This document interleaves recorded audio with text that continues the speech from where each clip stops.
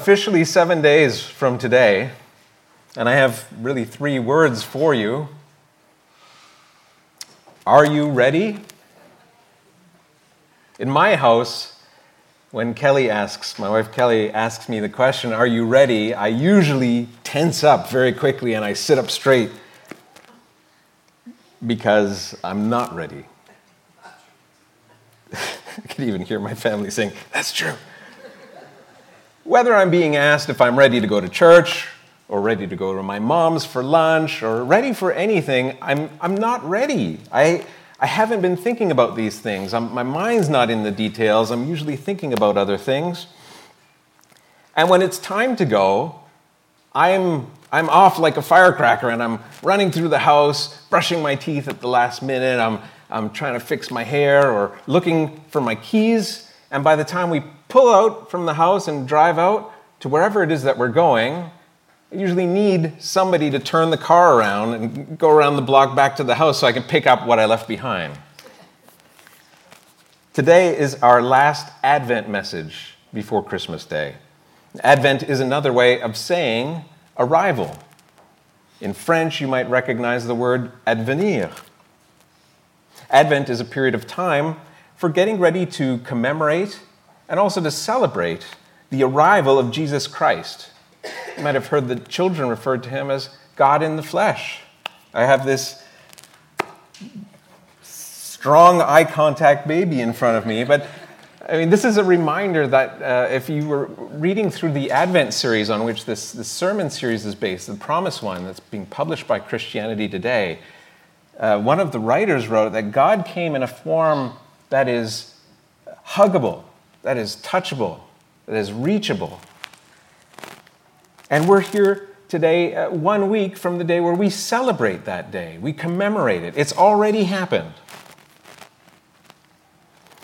And we need to be ready for that commemoration. We need to be ready for that celebration. I don't mean being physically ready. I don't mean cooking all the food that you're going to cook, or cleaning the house in order to have the people over, or buying all the presents. Those things are important, but what I'm talking about is being spiritually ready, to be ready in your heart to celebrate this arrival of Jesus. And there are really 3 facets to readiness that I want to explore, and I've articulated them, these facets in the outline, as questions that we can ask ourselves. We can contemplate these questions this morning. We can also contemplate them during the week. And I've written them this way. The first question is, are you ready to see Jesus for who he says he is? Are you ready to believe Jesus and take him at his word? And are you ready to share Jesus' light with others in a cold and dark world? Now, to answer the first question, are you ready to see Jesus, we have to first ask ourselves, what do we really know about Jesus to begin with? And what do we base that knowledge on? Today we're going to study the words that Jesus has to say about himself, the way that Jesus originally had his words recorded in the Gospels. That is, the first 4 books of the New Testament in the Bible. Some of you don't know what kind of background I come from. My educational background is in journalism, and I worked for a short period of time as a reporter before getting on into software. But you need to know that these gospel messages are eyewitness accounts that were written right during Jesus' lifetime by disciples who lived firsthand through everything that they described. And they were describing events that it's not just that they saw them, Matthew, Mark, Luke, and John, but hundreds of witnesses saw the events that are documented in these Gospels. Even thousands of people saw these things. So what we're going to read about Jesus, when I say that we're going to hear who Jesus really is from his own words, this is not a matter of opinion today. This is not what I think. This is what Jesus said. These words were written down for our benefit. It's reliable reporting that has stood up to public scrutiny for almost 2,000 years now. Let's look at what those words have to say. Now, the first scene that I want to talk about today, we're going to look at, it takes place in the Gospel of John, chapters 7 and 8, and the scene takes place in the holy city of Jerusalem during a festival called the Feast of Tabernacles. So we live in the province of Quebec, and tabernacle, or a form of that, is something that we might hear almost every day. Except we don't hear it the way that it's intended to be said, and we probably hear it during some form of heavy traffic on the road. And many of us might not actually know what the word tabernacle means. And we might not know why people of the Jewish faith still celebrate the Feast of Tabernacles to this very day. The answer is pretty straightforward. A tabernacle is nothing more than a temporary makeshift structure that you can put up and take down in the same day. In modern times, we'd probably call it a tent. And it looks like a tent too. It's small enough to fit a small family.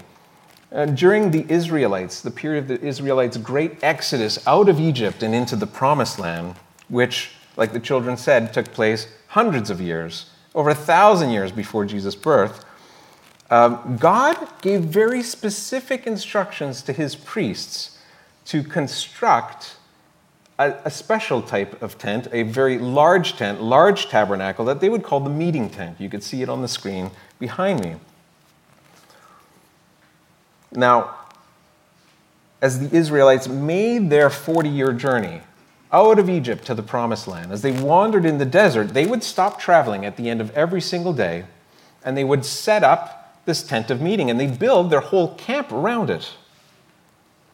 And at the start of every day, when they'd be ready to continue their journey, they'd have to tear it all down and make it ready for transport. Now, this tabernacle, God says, is where he would take up his physical dwelling to abide with his people during their exodus. And a huge reason behind the Israelites traveling 40 years through the desert is so that God the Father could re-educate and retrain his people to place their faith completely in him again, so that they would be able to depend 100% on God's power, on his provision, and on his deliverance. And God did that in the Old Testament through a number of ways. Every single day that they traveled through the desert, God would provide food and water for his people so that they didn't starve or die of thirst. Every day, God would travel ahead of the Israelites so they could follow him. In the daytime, he'd appear as a pillar of smoke, and in the evening, he would appear as a pillar of fire. And in the evening, God would be, his presence would be in this meeting tent, so that he could be with his people and so that they could worship him there. Now, this all took place, as I said, well over 1,000 years before Jesus' birth. And in Jesus' time, during the first century, this Feast of Tabernacles was a 7-day festival commemorating God's faithfulness, God's provision, and God's salvation during the Exodus.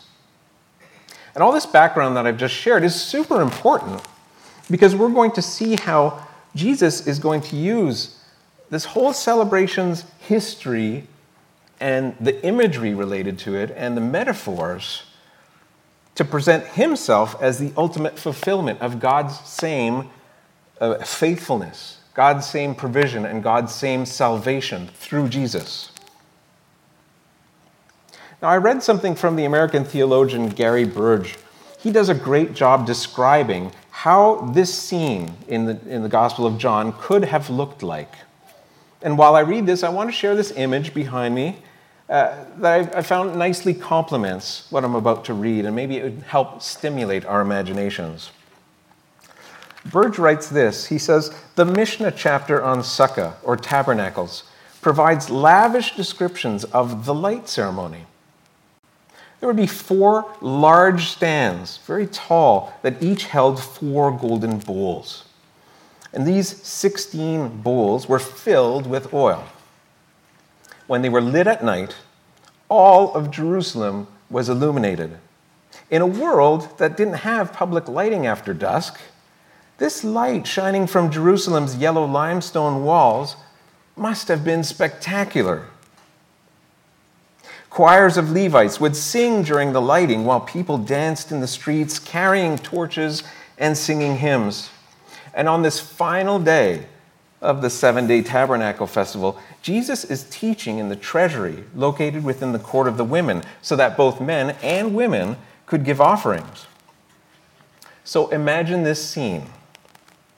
In the very court where the lighting ceremony takes place, Jesus stands beneath 16 lit bowls of oil and says that he is not only the true light for Jerusalem, but that he is the light of the world.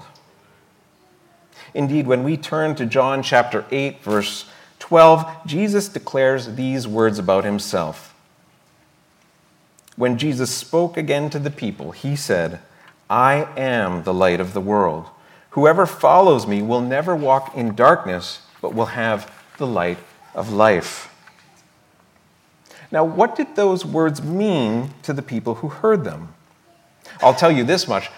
The very first reaction that the religious leaders of the time had when Jesus said those words is that they publicly challenged him in the middle of the festival.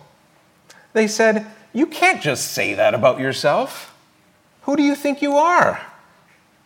And the more that Jesus interacted with them, the more offended they got, until they got to the point that they were ready to pick up rocks and stone him.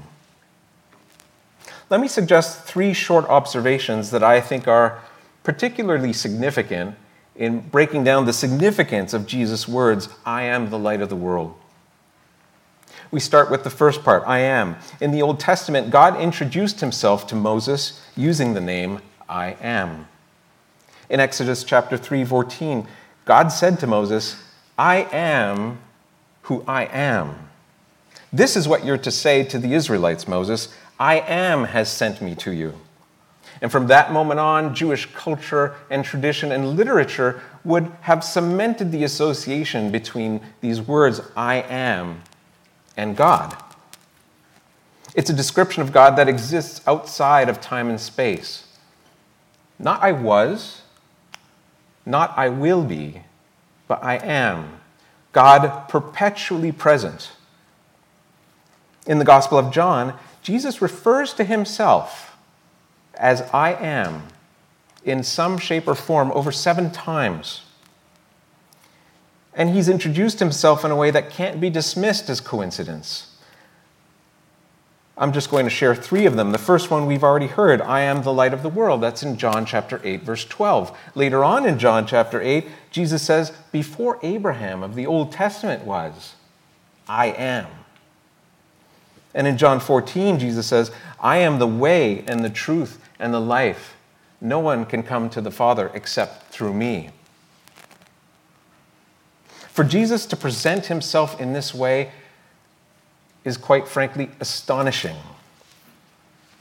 In this kind of festival, with this kind of grouping of people that's assembled in the city of Jerusalem of all places, it's the big city. Everyone who heard this proclamation would understand that Jesus is saying, I am God. I am the light. Now, the Bible, as well as most major religions, will have certain associations with light, making abundant use of it as a metaphor for life, for vitality, for wisdom, for knowledge. And darkness, in contrast, is also used as a metaphor for sin and ignorance and confusion. But only Isaiah, the prophet, who wrote about the Messiah, that is to say, God's planned Savior, only Isaiah associates the Messiah figure with light in a way that is uniquely prescribed to Jesus. In Isaiah chapters 7 to 11, the prophet describes the coming salvation of God's people, Israel, at the hands of a Messiah who would rescue them from the darkness and into the light. Isaiah chapter 9 reads, and again, the children said this earlier, the people walking in darkness have seen a great light. On those living in the land of deep darkness, a light has dawned. For to us a child is born, to us a son is given, and the government will be on his shoulders. And he will be called Wonderful Counselor, Mighty God, Everlasting Father, Prince of Peace. What's significant about Jesus' association with the light is that it's a very personal claim. It's an exclusive claim. Jesus is not claiming to be a light among many. He's not claiming to be a light for a while. He is the light, the one that Isaiah prophesied about, the Messiah, the Savior who's going to institute a kingdom where peace and justice and righteousness will reign forever. He's that light. And he's the light of the world, where Jesus' personal claim to be the light is absolutely exclusive. The offer that he makes to share that light is absolutely inclusive. Everybody is welcome to be a part of that. Speaking of the future Messiah, God proclaims in Isaiah chapter 42, verses 6 and 7, I, the Lord, have called you in righteousness. I will take hold of your hand. Here he's speaking about the Messiah. I will keep you and will make you to be a covenant for the people and a light for the Gentiles, to open eyes that are blind, to free captives from prison, and to release from the dungeon those who sit in darkness. He repeats this in a refrain in chapter 49, recording the words of God speaking about the Messiah, who says, It's too small a thing for you to be my servant, to restore the tribes of Jacob and bring back those of Israel that I've kept. I will also make you a light for the Gentiles, that my salvation may reach to the ends of the earth. The generous heart of God is revealed in this passage, yearning not only to have a restored relationship with the people of Israel, but with the whole world, with Jews and Gentiles, with you and with me. This is who Jesus says he is. This is the picture that we need to get ready for as we approach Christmas Day. Because on this last day of the Feast of Tabernacles, lit by the celebration fires that we read about, that were meant to remind the Israelites of God's temporary salvation from Egyptian slavery, Jesus declares that he is the instrument of God's eternal salvation from the slavery of our sins. Are you ready to believe in Jesus? The second scene I want us to see also takes place in the big city of Jerusalem, but this time it's much closer to the time of Jesus' death, during the Passover festival. Huge crowds of people have come from all around to Jerusalem to worship God and present sacrifices to him over at the temple. And amidst all this excitement and all this commotion, something really interesting happens that deeply enriches our understanding of how Jesus is going to bring his light into the world. And it's not at all something that we would have expected. In John 12, we're told that during the festival, there's a small quiet scene in there that we might read over of a contingent of Greek Jews who have come to Jerusalem in order to worship God at the festival. And they find some of Jesus' disciples and they ask a special request. They say, hey, disciples, can we meet with Jesus? We know he's here. We know he's at the festival. We've come from far. Can we have an audience with him? And the disciples take the request. They go off to find Jesus and they communicate the request to him. And Jesus doesn't actually answer their request. But when they present it to him, Jesus answers in John 12, verse 23, Jesus replies, "The hour has come for the Son of Man to be glorified. Very truly I tell you, unless a kernel of wheat falls to the ground and dies, it remains only a single seed. But if it dies, then it produces many seeds." Now, if you can pick it up, Jesus is speaking about his own death here.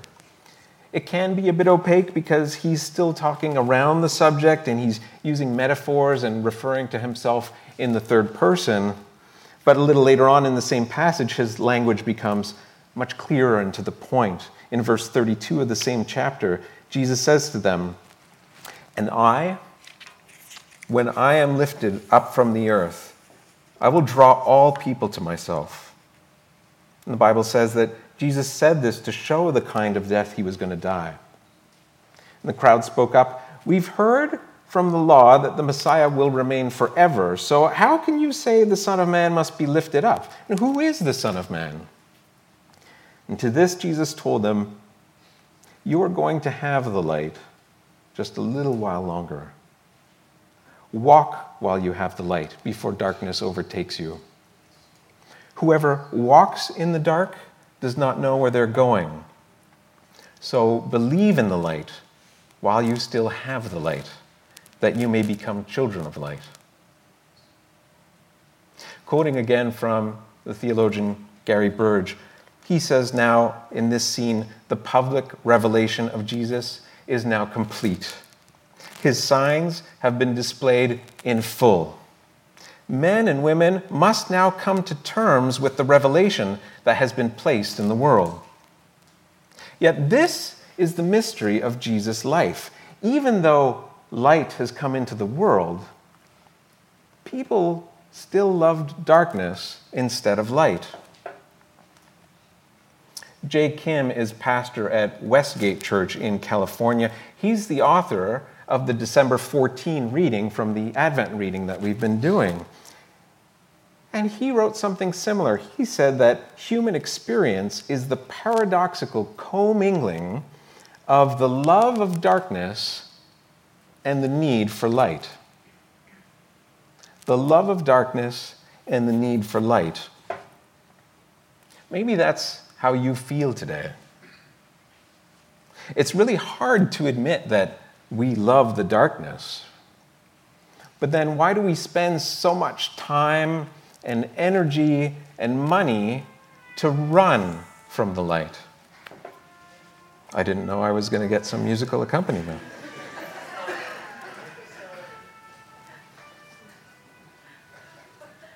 Let's think about that for a second.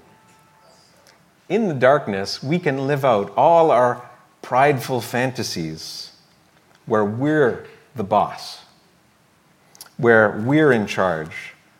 And truth gets to be whatever we say it is.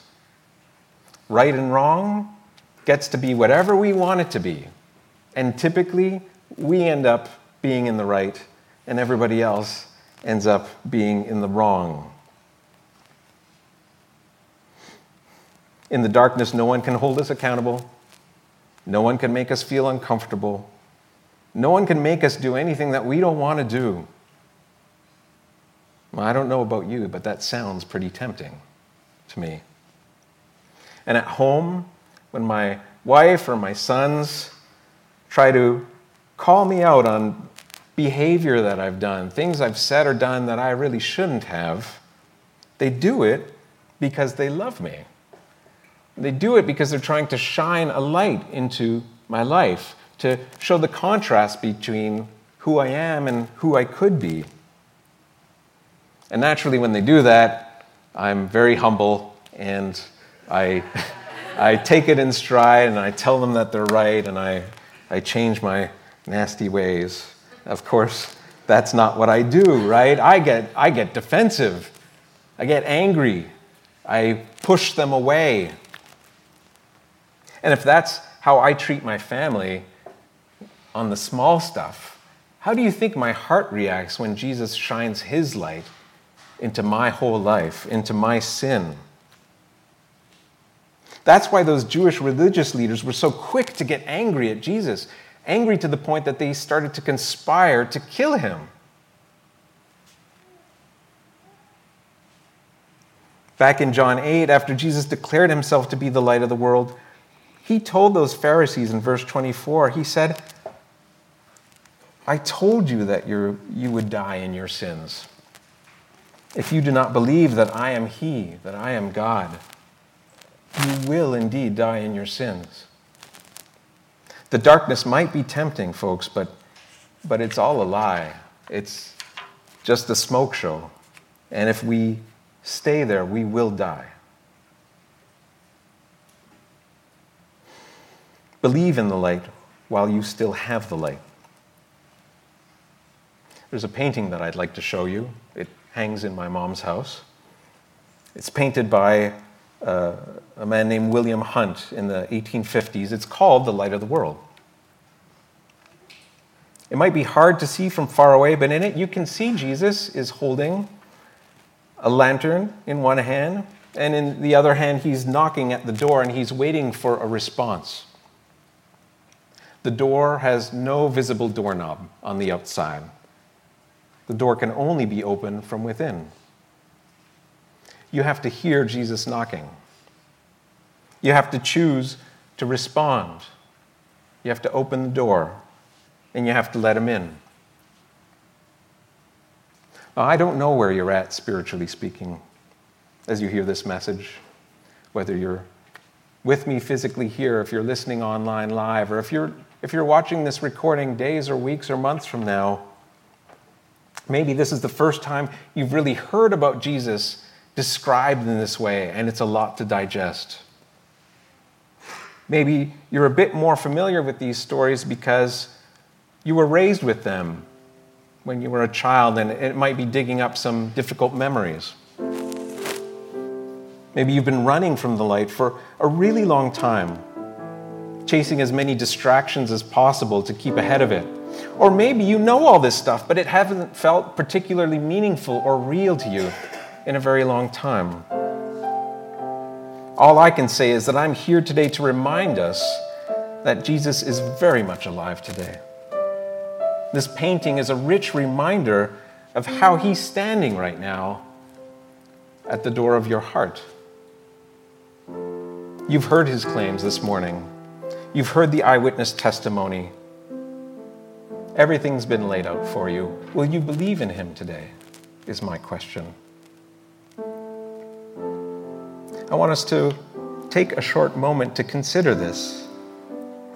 And as we do that, I'd just ask you to close your eyes out of respect for the people around you. Focus on Jesus, the light of the world, here for you. The Bible says that God loves you. God loves you. The Bible says that you were knitted in your mother's womb, that you are fearfully and wonderfully made.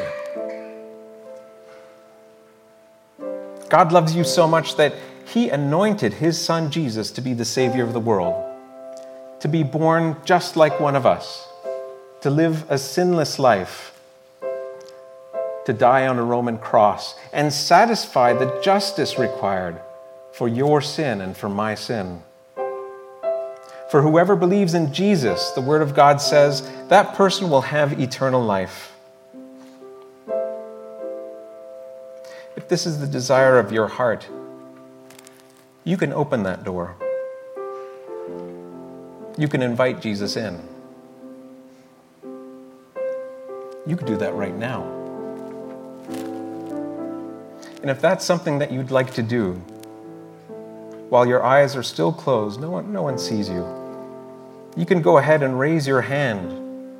You can raise your hand up high as though you were reaching out to open that door. There's nothing magical about that. You're just letting a visible sign on the outside reflect something that's happening on the inside in your heart. And if you do that, I'd be happy to pray with you after this service.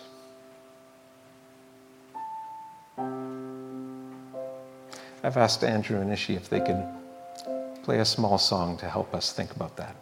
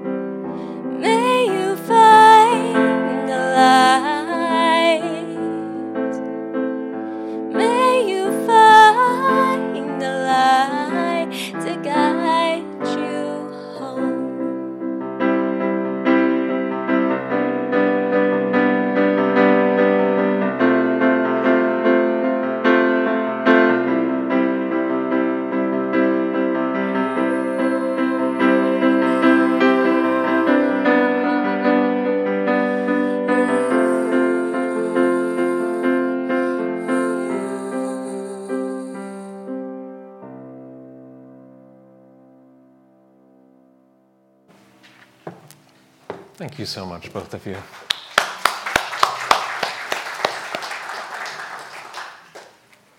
Believe in the light while you still have the light. The last question that I want us to ask one another today is, are you ready to share Jesus' light? This final scene takes place before the Passover festival. It takes place before the Feast of Tabernacles. It's away from the busy city of Jerusalem. We're traveling to a small windswept hill overlooking the Sea of Galilee. It's on this hillside that Jesus would give his most famous teachings that we would call the Sermon on the Mount today. You could read it in its entirety on your own in chapters 5 and 6 and 7 in the Gospel of Matthew. The Sermon on the Mount is where we read the essence of what it means to actually live the Christian life, what it looks like to follow Jesus as King and to be a member in his kingdom. You know, for all the terrible things that Christians have done throughout history to stain the reputation of Christianity, the world still marvels at Jesus' teaching in his Sermon on the Mount. Teachings like, "Blessed are the poor in spirit, for theirs is the kingdom of heaven. Blessed are the peacemakers, for they will be called children of God. If anyone slaps you on the right cheek, turn to them the other cheek also. Love your enemies and pray for them. Pray for those who persecute you. You can't serve both God and money. Do not judge, or you too will be judged. Ask, and it will be given to you. Seek, and you will find. Knock, and the door will be open to you." It's in this incredibly rich teaching Jesus gives that we find these words tucked in here, hinting at a time that has yet to take place. Look at Matthew chapter 5, verses 14 to 16. Here Jesus says, "You are the light of the world. A town built on a hill can't be hidden. Neither do people light a lamp and then put that lamp under a bowl. Instead, they put it on a stand, and it gives light to everyone in the house. In the same way, let your light shine before others, so that they may see your good deeds and glorify your Father in heaven." Earlier, we heard how Jesus referred to himself as a kernel of wheat, and that kernel of wheat needed to die in order to produce many seeds. In optics, which is the study of light, we refer to refraction as the behavior that light demonstrates when it changes its speed. When light travels through air like this, every color in the spectrum that's visible to our eyes travels at the same speed. They travel together as one bunch, and so it looks white. But when light travels in a different medium, like glass, the colors in the visible spectrum start traveling at different speeds. The wavelength for red travels the fastest. The wavelength for purple travels the slowest. And so when they travel into a medium like glass, they fan out into a beautiful rainbow. And I find that that's a helpful image for me, just like the kernel of wheat, to understand that we must reflect the source light in all our diversity. We're all different. But that source light that is Jesus seems to multiply. And we are to reflect the light and communicate the light of that source light. We need to fan out and shine the light from its source. The light, which is the knowledge of Jesus and the acceptance of his salvation, is meant to be shared with everyone. Jesus is entrusting his light in our hands, and that light isn't meant to be hidden under a bowl or under a lampshade or anything else. His light is meant to be shared. And so my question is, are you ready to share Jesus' light and hope to a world that so desperately needs it? Christmas is a time to share Jesus' light. So who are you sharing that light with? Who have you come across that's living in darkness, in fear, in spiritual poverty, in physical poverty? Who has God put in your life? Or who has crossed your path day to day that might need this light? Christmas is not a time to have a holy huddle around your light in your house while the rest of the world is outside in darkness. Share that light. So in conclusion, as we're getting ready for Christmas, are you ready to get to know Jesus based on what he says about himself, instead of relying on other kinds of knowledge or maybe just not knowing yourself? Are you ready to take Jesus at his word, to believe that God is real, that Jesus is God, and that he died in order to serve justice against all our sin? Even if you only think that you're partly there in believing, the Gospel of Mark addresses that. You can pray that God would help you with your unbelief. And are you ready to accept the responsibility of being the light of the world, the privilege of sharing the good news of Jesus with the world around you, and of actually living the Christian life out the way that we've heard today in the Sermon on the Mount? Let's pray.